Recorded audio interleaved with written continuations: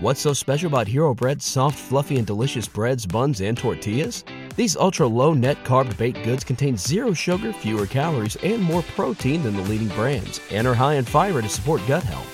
Shop now at hero.co. As you all know by now, we've teamed up with BetMGM this season. We'll be using BetMGM lines to make all of our picks, and we'll have special offers for our listeners each week. If you haven't signed up for BetMGM yet, use bonus code JustBaseball and you will get up to a $1,500 first bet offer on your first wager with BetMGM. Here's how it works. 1. Download the BetMGM app and sign up using bonus code JustBaseball. 2. Deposit at least $10 and place your first wager on any game. 3. You will receive up to $1,500 in bonus bets if your bet loses. Just make sure you use bonus code JustBaseball when you sign up. Disclaimer. BetMGM.com for terms and conditions and must be 21 or older to wager. U.S. promotional offers not available in D.C., New York, or Ontario. Gambling problem? Call 1-800-GAMBLER in Colorado, D.C., Illinois, Indiana, Kansas, Louisiana, Maryland, Mississippi, New Jersey, Nevada, Ohio, Pennsylvania, Tennessee, Virginia, West Virginia, and Wyoming. Call 877-8-HOPE-NY or text HOPE-NY to 467-369 in New York. Call 1-800-NEXT-STEP in Arizona, 1-800-327-5050 in Massachusetts, 1-800-BETS-OFF in Iowa, and 1-800-270-7117 for confidential help in Michigan, in partnership with Kansas Crossing Casino and Hotel. Don't forget, if you haven't signed up for BetMGM yet, use bonus code JustBaseball and get your $1,500 first bet offer today. And Bonds hit high. It's a deep. It is out of here. Here comes the hook. Got him. 20 strikeouts. He ties the major league record. Freeze hits it in the air to center. We will see you tomorrow night. The impossible has happened. Goal! Big fly, Ohtani-san! Towards the corner. It's back. It's gone. Welcome to Slam Diego. Well, we have a CS on both sides, the ALCS. We know it's a battle of Houston and Texas, and now we know who Arizona's seeing, and they're going to Philadelphia, freaking Pennsylvania. That was awesome. Phillies take down the Braves, the best team in baseball. A historically great offense goes quiet, and Spencer Strider, the K-Machine, allows 3 solo shots. Phillies win 3-1. This is the Just Baseball show. Ooh, Friday the 13th. That sucks. I didn't notice that. That's a big deal. Know? That's a big deal to some people out there. I feel like you're the kind of guy that whose day could be altered by it being Friday the 13th. Do we want to peek into the curtain? Do we want to make this like therapy on a hot mic? No, because I'm throwing stones from a glass house at that point. So it's all good. But that's the thing. That said, that's not one of my things. And I think it's one of your things. I feel like Friday the 13th, you're like tiptoeing a little bit more. It's outside. Absolutely one of my things. I had a problem, like a serious problem with the number 13, not just Friday the 13th, the number 13 growing up. But that's not what we're talking about. Just Baseball show is presented by BetMGM, and the Philadelphia Phillies are going to the National League Championship Series.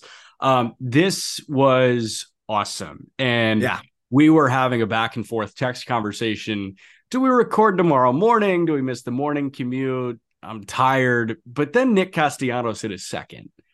Yeah. And we were like, we got to do this. So we're going to walk kind of person by person in terms of this. We kind of did over the past week, like a thought exercise where it was, we work chronologically, but I kind of want to go individual by individual with this game because we only have one game.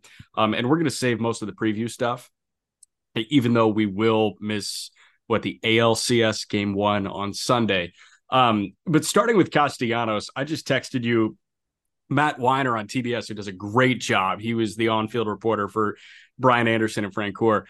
And the post-game, Nick Castellanos, first guy in Major League history to have back-to-back multi-homer games in the postseason. And Matt Weiner just shared that with him, didn't really ask a question. And he puts the mic in Nick Castellanos' face after a multi-homer game to send the Phillies to the NLCS. And he says, "What's your question in there?" And I know that's like your favorite thing ever. He might be your favorite guy ever. Okay. Let me make this very simple. if you told me Babe Ruth was reincarnated, somehow was able to process what a podcast is without like freaking out, and then was willing to come on the Just Baseball show, or we could have Nick Castellanos, I'd take the latter every single day of the week, because I think that guy is the single funniest human being on planet Earth. And not only that, like when he gets hot, he absolutely rakes. And it's beyond the memes and all of that stuff. And I know he like ended up hitting the home run when they were showing the Charlie Manuel clips, which, by the way, so awesome to see Charlie Manuel doing well, making contact with the wiffle balls that they're throwing them. Like, that's impressive stuff right after what he's been through. But the fact that they're showing that clip and then he goes deep again, like, that's one side of it. But that's not even part of it for me. Like, he's the single funniest dude of all time. That was one of those questions. It's not really a question that you give as a softball to a baseball player, because you know they'll take that and run and say, even if they don't want to pump themselves up, yeah, I've been seeing the ball lately, or even in the most like basic, and you've experienced this way more than I have, though. Like, I'm just glad I could help the team win. It just leaves it so open-ended for the player to be able to run with anything. And the most incredible thing about that is that Nick Castellanos was the one guy that elected to say, I'm not running with that. You just told me I broke a record. I'm going to ask you what the question is. And like, that is authentic. He's not trying to do anything. That is literally who he is. They asked him what he learned, from the season earlier, and he literally said absolutely nothing. Like, he's the funniest dude in Major League Baseball to me. And by the way, he's the divisional series MVP. Forget Bryce Harper. It's Nick Castellanos. Yeah, man. 4 homers in the 2 games to put him away. That was amazing. The lasting memory that I think I'm going to take from this season with Castellanos, regular season, I'll say, because postseason, obviously, this is magical, and I'll remember this for a long time. But Little League World Series game, the Sunday Night Baseball game, when he's talking to that Little Leaguer, you know what I'm talking about? And he said, he asked the Little Leaguer, it was, a split screen, Castellanos in the outfield. He's mic'd up on field, and then you've got the Little Leaguer on headset. And Castellanos asked the Little Leaguer where he's from. And this Little Leaguer says, Australia, but my background is Korean. And Castellanos deadpan goes, oh, so you're a citizen of the world, I see. Just dead serious. Just hilarious. It's so good. It's so serious. And then the other one that lasts with me forever too is his defense. Everyone was talking about how bad the defense was. And then he made some key plays in the postseason last year. And they're like, what did you figure out? Like, what changed for you? He's like, I'm just kind of locked in now. I'm just like paying attention. I'm just trying. And that was it. That was the answer. He's honest. He's hilarious. He scores some extra points. I think that would like puts him over the top for me. He's a South Florida kid. And like rival high school guy. Just have heard nothing but hilarious legends about him. By all accounts, a great dude who is just, again, authentically him and, unapologetically. And I love it. So Nick Castellanos, if you're out there, man, there's no reason why you'd see this. But if somebody that knows Nick Castellanos, dude, I don't want to pull out the like South Florida, yellow pages and start trying to pull some strings of like people I know. Right. If you're out there, please come on the podcast. You're my favorite human on earth. Was he the first guest on Tom Brenneman's like YouTube show that he launched? That's so funny. It's so funny. It's amazing. You can't make it up, dude. You cannot. And he was the NLDS MVP. Shout out Trey Turner for the solo shot too. And we're gonna walk person by person, but JT for 4. Yeah, Trey was awesome. Trey is proving that he's super freaking clutch now. JT Realmuto had a hell of a series, and Bryce Harper was incredible as well. But I want to start with Ranger Suarez, because this guy has been nails the last 2 postseasons. He was so underratedly reliable last year for the Phillies in the postseason. And this year, what does he do? He shoves against the Marlins. He puts together 3 2/3 of excellent ball in game 1. And here he gives them 5 innings of 1-run ball, the only run coming on a solo shot to Austin Riley, who had a hell of a series in his own right, too. Ranger has been amazing. And Co-Aces is great. Co-Aces is awesome. Co-Aces can probably get you to the CS, but they don't go to the World Series last year, and they don't go to the CS this year if it's not for Ranger Suarez. It's amazing to me that, if you told me Ranger Suarez was going to be the guy that pitches twice this series and shoves, I Against would. Strider. Yeah, I wouldn't believe you. And I know that he went 3 2/3 in game one, and they didn't stretch him out totally. I mean, he still went 5 quality innings with the 1 run, as you mentioned. So you get 8 2/3 of 1-run ball from Ranger Suarez. Like, I'll take that every day of the week, and that's exactly what they needed. It's pretty remarkable what he's been able to do, because when you look at the Phillies going into the postseason, our question was, it wasn't about Wheeler. Even Nola were like, he'll keep them in the ball game. I had some questions as to whether he'd be able to pitch to the level that we would hope. But at the same time, you're not, you put him out there and you deal with it.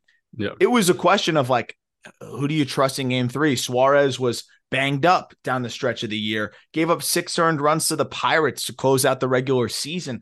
At the end of the day, he was going to be the guy that gets the ball, because he still had a lot of really good starts, had a really solid year still overall, despite the injuries. And you're gonna roll the ball to him and see what he can do. But I thought he went above and beyond in this series. And to your point, I think that's a great place to start, because you can talk about Zach Wheeler, and of course he's the ace. But where is this team without Ranger Suarez? I think probably playing another game tomorrow.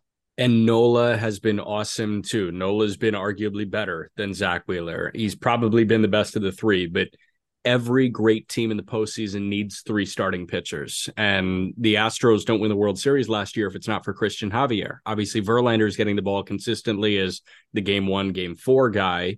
Framber Valdez is the game 2 guy. You need a good game 3 guy, and Christian Javier started a combined no-hitter in the World Series against Philly last year. And here you have a really good postseason 3. Shout out Rob Thompson. Yeah. He somehow maneuvered this bullpen exceptionally well in game 4. It was Sir Anthony Dominguez first out of the pen, then Jose Alvarado for 3 outs, Kimbrel, who had a great inning, and then Gregory Soto and Matt Strahm to finish the job. So no Hoffman. I was thinking Hoffman just for a true save opportunity, but Strahm got the save opportunity. It lined up exceptionally well. And we can talk about it in a minute. Like, Vaughn Grissom ending the Brave season is poetically weird. I think that the proper term would be like poetically screwed up. Yeah. It felt a little gross. I have a whole ass take on that, to be honest. Okay. But Rob Thompson maneuvering that bullpen, did you know where he was going? When he deployed Dominguez, I was like, okay, yeah, they're saving Alvarado. And then when they deployed Alvarado, I was like, okay, yeah, they're saving Kimbrel. And then Kimbrel rolled out. I was like, okay, who's left now? And Soto and Strahm, after those big 3 on the heels of Suarez, I thought was masterful. I mean, it was that straight, just trust your gut kind of moves there, to your point. Like, I didn't think he'd go in that direction at all, but you know what? He felt like those were the outs that were the toughest. And I think, we talk about the save and what that is at this point in the game, and how important a save is. It's not as, I think, watered down as wins. Of course, saves will always be a little bit more important, but at the same time, I think a lot of managers today will argue that the save can be had in the 7th or the 8th or whatever it may be. And you watch the way the game ended. It was the bottom of the order and a guy that hasn't had an at-bat in a month. That wasn't the save. That was still a key spot. It's high pressure. You want to try to get it there, and that's still a tough spot to close the game out. But I think the save was, or at least some of the more important outs, were when Alvarado came in and when Kimbrel came in, and especially when Kimbrel came in. I thought that was one of the more notable spots there. So, it's one of those things where you got to just tip your cap to the feel of knowing that this is a spot. We said a similar thing with Dusty Baker, where he stifled the momentum of the Twins by going to Brian Abreu, a little bit earlier. And, while they still had a lead, because he wanted to cut that momentum right at the source and not let it build in a 6-1 game. I thought this was, similar but different. And I thought it was a good feel by Thompson to say, hey, these outs are going to be tougher to get. And I think Strahm and Soto can close it out on the back end. Traditionally, I wouldn't have believed that. But when you look at it from a baseball standpoint and really understand it, you can 100% understand why that was the approach, and it was the right approach. It made more sense as we kind of moved along. And I don't think I'm saying it from a hindsight perspective, like, oh yeah, that was perfect, because, I I disagreed with Joe Ryan getting the yank when he did get it yesterday. But yeah, I'll stand by that. This I thought was just incredibly well done. Couple of overall game numbers. These two combined to go 0 for 11 with runners in scoring position and 17 men left on base. I don't think that's an indictment on the offense. I think that's the bullpen doing exactly what they freaking needed to do, both on the Atlanta side. Pierce Johnson had a pretty solid day. And then you've got Phillies bullpen doing their thing. But it came down to Vaughn Grissom. And I want to open up that can of worms right now because Strom got Grissom on that check swing. He went around, ball game over, Phillies to the NLCS. Grissom is a guy that we talked a lot about in spring training. Oh, yeah. I mean, I definitely pumped him up. But understandably so. He was the shortstop for the Braves coming into the year. And then out of nowhere, they give Arcia 2 years for 9, and it worked. And Arcia was an all-star. That was the right move. It was the right move. But Vaughn Grissom, the one with his bat in his hands, I made this point with Correa standing in the on-deck circle. Baseball is it's why I love it and why I hate it. And you can't put the game in the hands of your best player at points. And this was certainly not a case when you have Acuna as a 40-70 guy, Olsen with 55 homers and 140 driven in. You can't give it to either of those guys, or Austin Riley that had a hell of a series. Instead, it's on the guy that was like the Gwinnett Stripers team MVP this year. Yeah. Yeah. And you know what?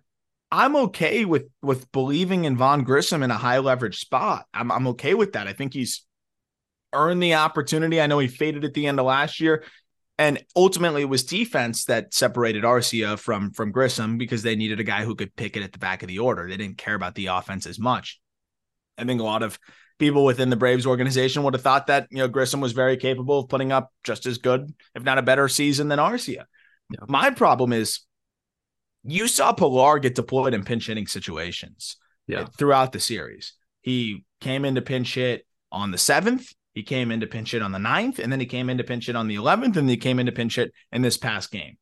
And I thought even then in those spots that was a place to hit Vaughn Grissom rather than a Kevin Pilar. Kevin Pilar at this point, look, I know he can play the field, and that was part of the problem of maybe why they didn't want to hit, Vaughn Grissom compared to Kevin Pilar, because you can put Pilar in the outfield. He plays good defense, whereas Grissom, if you're not putting him at second base or shortstop and hoping or third base, you're kind of stuck there.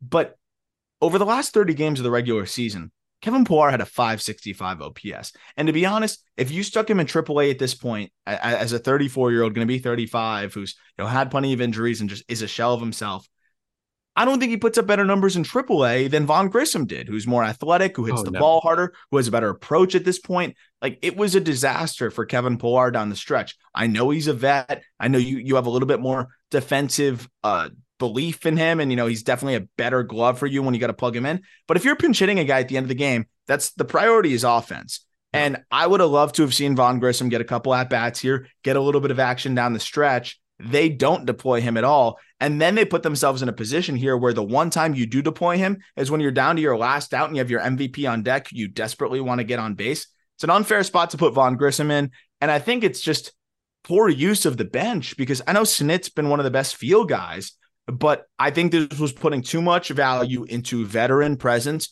over what guys are able to do right now. Even if it's AAA versus the big leagues, a guy that is slumping like all hell in the big leagues is not going to have more confidence than the guy who was raking in AAA. I'm sorry. And Grissom's done it in the big leagues before. He believes in himself. I think it was a weird situation where I would have liked to have seen Vaughn get those, handful of pinch hit opportunities. And if it came down to it today, or tonight, last night, as people are listening to it, maybe he would have been a little bit more equipped in that situation. What I will say is that is totally a Snit thing to rely on vets, and it's not like that guy's failed much as a manager. He was a long-time minor league manager. He's been up. I think that Snit can look at both of us and say, hey, you 20-somethings jackasses. No doubt. I know what I'm doing. And 100%. Brian Snicker, yes, you do. Absolutely.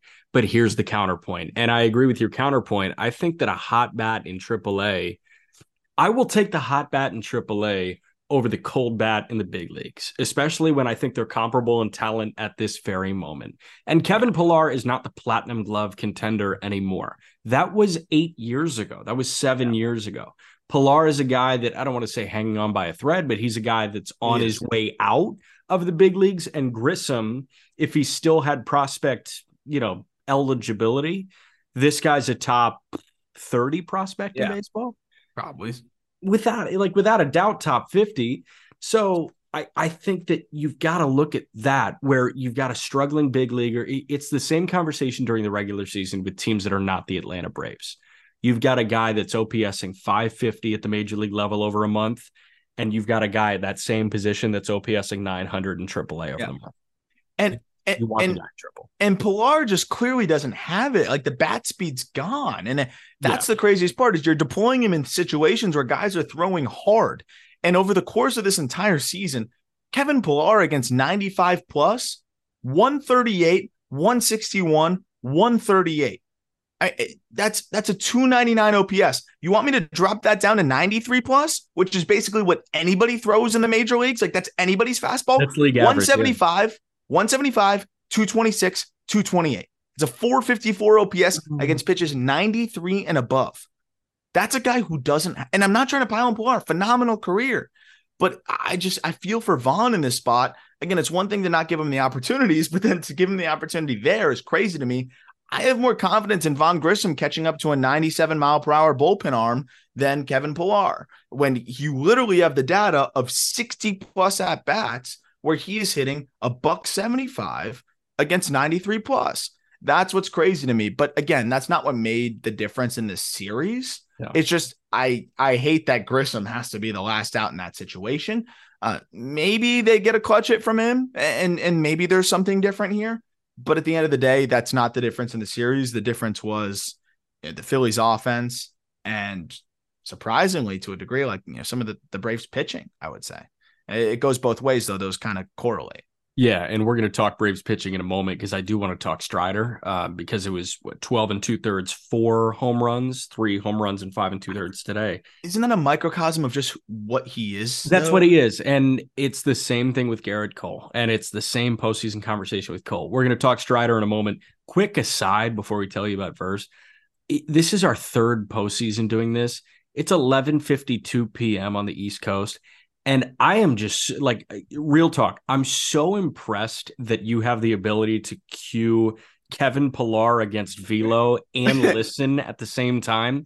If you ask me to go get Kevin Pillar versus Velo, I'm not hearing a word you say. It's Charlie Brown parents, want. I don't know. You fascinate me, man. Thank you, impressed. Man. I appreciate that. I had a couple old fashions at dinner too, so I think it just kind of loosened up the loosen up the shirt a little bit. I'm feeling good. The Exchange Wine and Whiskey Bar in downtown Indy has the best old fashioned I've ever had. So when you finally decide to come visit your friend Jack in Indianapolis, you'll have one of those. Fantasy football here, by the way, we all run into this issue. You think your squad is better than your buddies. You're not in the same league. You can take home bragging rights by Verse Gaming. Their unique platform allows you and your friends to sync your fantasy football team directly from ESPN, Yahoo, or Sleeper and play head-to-head matchups against league mates. Even better, Verse will formulate gambling lines for your specific matchup. So if I'm playing you on Verse, I can bet that I'll cover a 4.5 point spread. Apparently Taylor Swift's boyfriend was not available. Turns out he's pretty good. Verse is introducing a brand new element to fantasy sports. Just download the Verse Fantasy Sports app, and in just a few taps, start putting money down on your head-to-head matchups. Once you're signed up, you get $20 referral bonus if you get your friends to sign up, and even better, they'll receive $50 in promo for using your code. Verse is available in 23 states, including California, Florida, Texas, New York, and Illinois. For more information, visit versegaming.com or find them on your favorite social media platform at Verse Fantasy.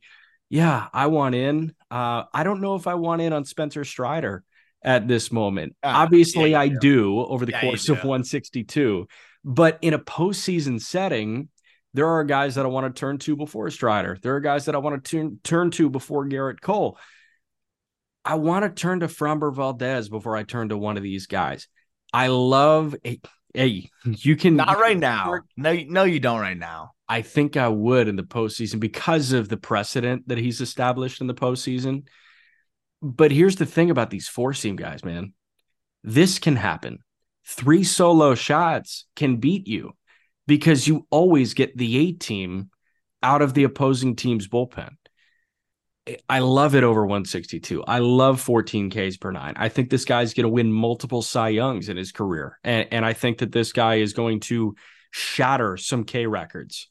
But man, like it's scary. And 100 down the dick can be met by 112 to left for Nick Castellanos. And that's exactly what happened. Trey caught a slider, Castellanos caught a slider, and then I mean, Strider tried to muscle up and he was sitting 98, 99. He pumped one at 100 and Castellanos sent it to the moon. Yeah, that's the thing is like there's a lot of hitters in today's game that, you know, when it's hard and harder, they're able to time that up, especially when they can sit fastball. And with somebody like Strider, it's 50-50 and it's all about being able to hit your spots. And if he doesn't hit the exact spot, you're not going to get away with it, especially in the playoffs, because guys are just dialed on a different level. And whether they're going to admit it or not, you're going to get away with more fastballs in the regular season that are 99 that run over the middle than you are in the postseason because guys are more dialed in because every pitch matters more. And of course, guys care about every single game in the 162. They play hard in 162. But I don't think you could get any of them to admit that they are as locked in pitch to pitch during the regular season as they are in the postseason. And that's just human nature. It's such a marathon for them. And for a guy like Strider, I think he gets away with a lot of those in the regular season. That's not to say that he's not one of the better pitchers in the game. Throws 100. I mean, we saw him up to 101 today. It's upper 90s. It's great carry. It's low release and a hammer of a slider off of that. But if you're going to be that 2-pitch guy, you got to really hit your spots, and there's going to be volatility with that profile. We see it with Javier. When he hits the spots, he's unhittable because of that 2-pitch combo. When he misses over the middle a little bit and the command isn't there, he's hittable, and we saw that. So the tough part with Strider is I think teams kind of know, look, we're not going to string together hits. It's just not going to happen. We're going to try to ambush one pitch in one spot and just don't miss it. And the difference is when you get to the playoffs and these teams have 6, 7, 8 guys who don't miss it or have a chance to not miss it, or at least have a chance to catch 100 and hit it out, they're going to get to you. And you got to be able to limit the damage. I will say props to Strider. He scatters those home runs, and that's what he's got to do. And again, you mentioned it, like when you do that over the regular season, odds are most of the time you're going to give up 1 or 2 solo shots. You have a good start and you strike out a bunch. But in the postseason, 3 solo shots when the opposing team has a good start and a lights out bullpen, that can be all it takes to end up going home. And that's the thing, man. Very few teams can do this against a guy like Spencer Strider. But the teams that can do this are in the postseason. Correct. Like, you know, the Pirates are not doing this. The Rockies are not doing this to Spencer Strider. But when you have Kyle Schwarber in the leadoff spot and Nick Castellanos in the 7 spot, those are the types of teams that can do this to you. There's no break. There's no break. Johan Rojas, he's amazing.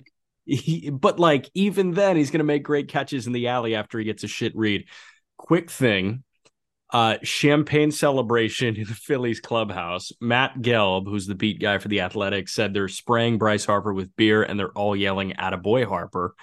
Orion Kirkering is wearing a shirt. On the front, it says "Attaboy Harper," and on the back, it says, quote, "He wasn't supposed to hear it," end quote. No, I was told that was media made and that, you know, it was just embarrassing by the reporter. Yeah, right. I mentioned it yesterday, and I mentioned Jake, who does great stuff. Jake and Jordan at Cespedes Family are amazing. And I said, like, I think I started following them. Yeah, great people. I think I started following them when I was in high school in like 2015, 2016. They've been doing this for a long time, and players love them. Steven Schock, who's like the best baseball personality we've got, Shock does a podcast with them and he's the best dude ever. Whatever, Travis Darno, like Sanctuary, it's open media. Yeah. There's literally media there. Like, what do you mean sanctuary? When it's a sanctuary, I appreciate, clubhouse boundaries, but there are select hours that media is in there. And it's not a 2.5 hour stretch. It's a 1 hour stretch where you have to just not be a jackass. And they chose to be jackasses. And now it's the I don't want It's also not that big of a deal. It's not like he like disparaged that. He made a chirp and it got heard. And like, if they won, no one's talking about the chirp. Also, can we please stop pretending that it gave Bryce Harper like superpowers? Those are two hanging breaking balls that he pummeled because they were hanging breaking balls, and he's unbelievably good, and he's a 1,000 OPS in the postseason. It's not because he was, Orlando Arcia, I'm not missing this hanging breaking ball. Like, no, it's not how that works. Like, sure, did it make him a little bit more dialed? Maybe. How much more dialed do you need to be in the NLDS in a rivalry game in front of 48K? Like, I'm not buying that he doesn't hit those 2 home runs without that statement. And the last thing I'll say is the woman from MLB Network who ripped Alana Rizzo. Today, yeah. The same one that said Shohei Ohtani wasn't the best player in Major League Baseball and has, her own clubhouse history. Like, I just think it's absolutely wild to be so outwardly mean and critical of someone you don't know off of what, maybe Darnell will give you a little pull aside conversation next year. Like, that was just, you rarely hear me talk like this, but like, that was just not it. And it was really upsetting because by all accounts, Jake Mintz is a great guy, and using your platform to just blast him into oblivion is just not really something you like to see. I think he voluntarily runs the Harlem Little League. Are we kidding? And like, it was also, like the last like sentence. It was like the 24th paragraph of his piece where he mentioned it in passing. Also, this was said. Are we jack off podcasters too? Of course we are. Okay. Of course we are. Sweet. And I'm in. And that's not even why I'm upset about it. It's just like, to do that to somebody else when you're on MLB Network and like accusing somebody else of like doing it for the fame when you're literally disparaging him for what? Why are you disparaging him? Either for the attention or so you can be able to go to Travis Darno and say, you see how I got your guys back? Now will you give me that little pull aside next week when, I can ask you some personal questions and get an interview? Like, what are you trying to gain there? It's just gatekeeping and things like that, dude. Like, I've had so many people help me, like Craig Mish, for example, veteran, has every Marlins connection, and that was the first place I got credentialed, and he could try to shut out and gatekeep. That guy showed me the ropes and introduced me to people and taught me things, and was because he felt sorry for you. I'm sure. Look at that poor kid shaking as he tries to ask Don Mattingly a question. But the point being, like, just be nice. Even if you made a mistake, what's the point? Even if it was somehow a wrongdoing, why rip that guy to oblivion? I thought Twitter took care of her, so it's all good. Look at you on your moral high horse. Honest question, though. Moral high horse. Thumbs on side of the head with fingers up and sticking out your tongue. Did you see Arcia doing that in the dugout? And Akuji told him to stop. So, honest question. Have you ever seen somebody over the age of 8 years old do that? No, and he was doing that to the fans, and I'm sure Philly fans were hounding him. But I also think it's incredibly unfair. The dugout's a sacred place. That should have been filmed. It's a sanctuary. The dugout's a sanctuary. He should not have been filmed doing that. Unreal. Austin Riley, great series from you, man. I thought that was great. Yeah, nice job, man. Nice job. Let's wrap. Quick initial thoughts. Because I wasn't on the DS preview. This is kind of like our early CS preview, and I think Walker's going to hop on again for a CS preview. Oh gosh. Rangers Astros. How many games? Quick why? I think it's going to be a bloodbath, and I think it's going to be so much fun. Yeah, I'm going to go. I think Rangers in 7. Okay. I think Rangers in 7 because, believe it or not, the pitching separates them. That's gutsy. Mm-hmm. I go Rangers in 6 because the cumulative score is going to be 1,005 to 1,004. And can I say one other thing about it? I mean, they have a player who's getting the Barry Bonds treatment right now, and like that matters. When you're getting it's one thing to have a player who's locked in. It's another thing to have a player who's getting the Barry Bonds treatment. and that's Corey Seager, which means if you're getting the Barry Bonds treatment, that means you almost have 1,000 on base percentage. You're either guaranteed to walk or hit a nuke. Okay. And that changes the dynamic of the whole lineup. Counterpoint, is Jordan not going to get the Bonds Very treatment? close. Very close. I think Seager's closer to the Bonds treatment than Jordan. And the thing is, the reason why the Astros don't lose is that Jordan was that trump card, right? Like the only guy that was getting the Barry Bonds treatment. Now another team has that. And I think they have a deeper lineup at this point. I think they have some other pieces. One other thing I wanted to note real quick though, Jack. Yeah. Sean Murphy's disappearing act in the second half. Yeah, horrible. I don't know if he was banged up. If it comes out that he was hurt, like that totally makes sense. And I feel bad, but I only know what I can speak to. And what I can speak to is the final 40 games of the regular season and the postseason. This is all included. 161, 307, 277 slash line. It's a 585 OPS. And that doesn't include the 2-for-4 game, that he wrapped up the season with, but he wasn't even playing every day down the stretch.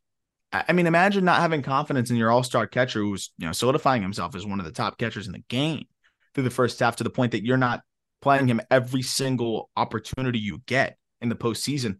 I thought the Sean Murphy disappearing act was a big part of things.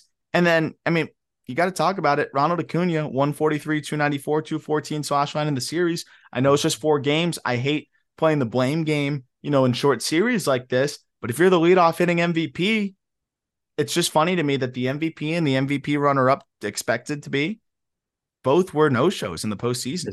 Baseball's wild. And the third place finisher in Freddie Freeman? All no-shows. Yeah, Olsen showed up. Olsen probably finished 4th, I think. I think Matt should finish ahead of Freeman, but it's hard to argue with Freddie Freeman. Dude, 53 pumps and 138. Are you kidding me? How is that not a top 3 finisher? It's hard.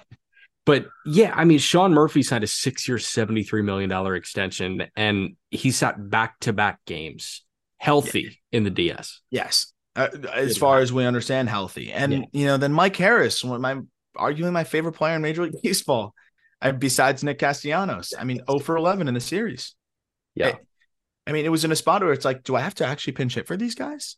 Mm-hmm. And I think that's what kind of made Snit, overmanage a little bit is he found himself having to pinch hit for guys that he doesn't normally have to pinch hit for. Yep. Phillies, Diamondbacks, NLCS. Who wins? How many games? Quick why? Phillies. It's got to be the Phillies. Mm-hmm. And I think the difference is here is, again, I think the lineups match pitching. We can talk about the Dodgers and how they should have done more offensively, but I think this Phillies lineup is just way deeper. You look at the back half of the Dodgers lineup, it gets kind of rocky fast, especially when guys aren't performing.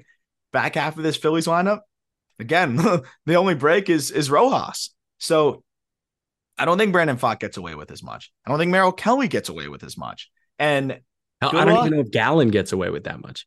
And then good luck trying to hit, Wheeler. And then it's a 7-game series. You got to hit Wheeler twice if you're able to force it long enough. I just think there's too many advantages for the Phillies, which is why the Diamondbacks will somehow win. But probably. Phillies are my prediction. So I think it's the most competitive gentleman's sweep you'll ever see. I do think it's going to be a crappy series. Yeah. Crappy series meaning you think lopsided? Yeah, I do think it's going to be 4 games. Okay. I agree with you. I do think it'll be like a good enough 4 games. I don't think it's going to be like this pathetic bludgeoning, but okay, gentleman's sweep. So I think 5. Oh, okay. You give the team a game. I'll give them 1. Yeah. But I don't know. Maybe it's the 3-0 game that they snag where, they go to I don't even know if he's on the roster, like Taijuan Walker instead of Wheeler on short rest. I don't know. Yeah. That's maybe the one I could see. Yeah. Oh God. Yeah. Lorenzen is an opener. Yeah. Man. Okay. So you've got Phillies in 4. I've got Phillies in 5. And then I've got Texas in 6. And you've got Texas in 7. Mm-hmm. All right. We'll get the others' thoughts on Monday. This is exciting stuff. Enjoy your weekend. Enjoy your college football. And then the NFL Sunday is when the CS starts. So every link you need is in our link tree or our episode description. I've had such a fun time using Outlier. It's been big on TikTok and Instagram. If you see my preview videos, I'm using Outlier for all those. And I just got the player props. They're wild. I got a new tutorial that like me and Colby were on a call with 2 outlier people today, and they showed me a button that I wasn't hitting before. And I was like, this unlocks a new universe of this app. And I'm very excited to share that with you guys when we get to the CS. I've had a great time with that. That app is in our link tree. And everything else you need is in our link tree in our episode description. So enjoy the weekend. Go Orange in Tallahassee on Saturday. And we'll talk to you guys on Monday.